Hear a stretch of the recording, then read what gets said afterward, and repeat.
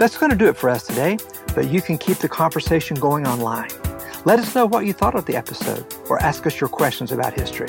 You'll find us at backstoryradio.org or send an email to backstory@virginia.edu. We're also on Facebook and Twitter at Backstory Radio. Backstory is produced at Virginia Humanities. Major support is provided by anonymous donor, the National Endowment for the Humanities, the Joseph and Robert Cornell Memorial Foundation, the Johns Hopkins University, and the Arthur Vining Davis Foundations.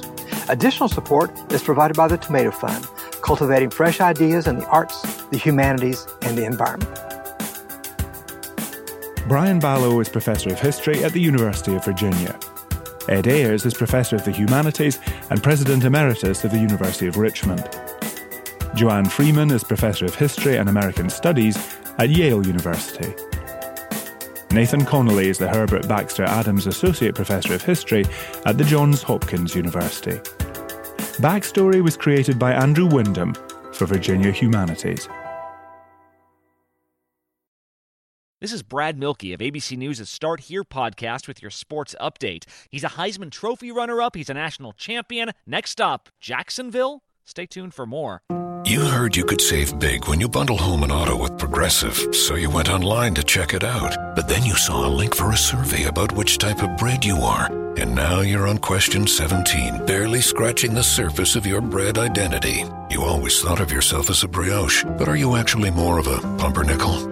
Ah, yes. They said it was easy to save money bundling with Progressive, but they forgot about the rest of the internet.